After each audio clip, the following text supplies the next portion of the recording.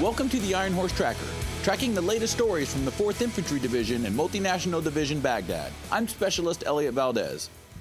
It's a domino effect of sorts. A sudden spike in violence in Basra and Baghdad meant more soldiers on the ground quickly found themselves involved in kinetic operations. Kinetic operations on the ground meant more AH-64 attack helicopter pilots in the air. For a 2-week period, the pilots of Task Force 12 found themselves engaging enemy fighters with precision lethal force and pushing their aircraft to the limits in the process. Lieutenant Colonel Charles Bowery, the brigade executive officer and an Apache pilot, says it's what was expected coming to Iraq, and that the greatest strain with the increased number of aircraft flying is on the maintenance side of the house.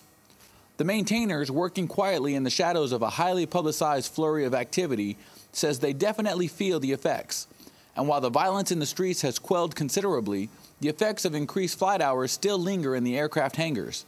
Most of the increased maintenance is routine for the aircraft.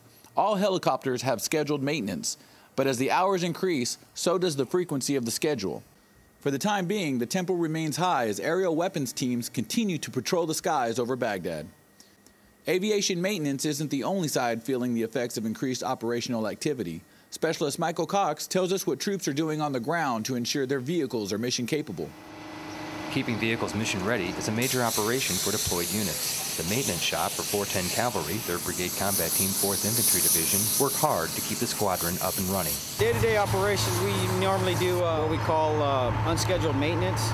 As far as any vehicle that comes in that has a problem, we identify that problem and then we try to fix it in a timely manner. Most of the time, the work is routine. Mechanics turn wrenches, screw bolts, and weld new parts to keep vehicles up to standard. The shop does have its share of challenges. Not knowing. Like if a truck comes in and there's an issue with it and we don't know what the issue is, it's not just a common thing, then we have to troubleshoot it.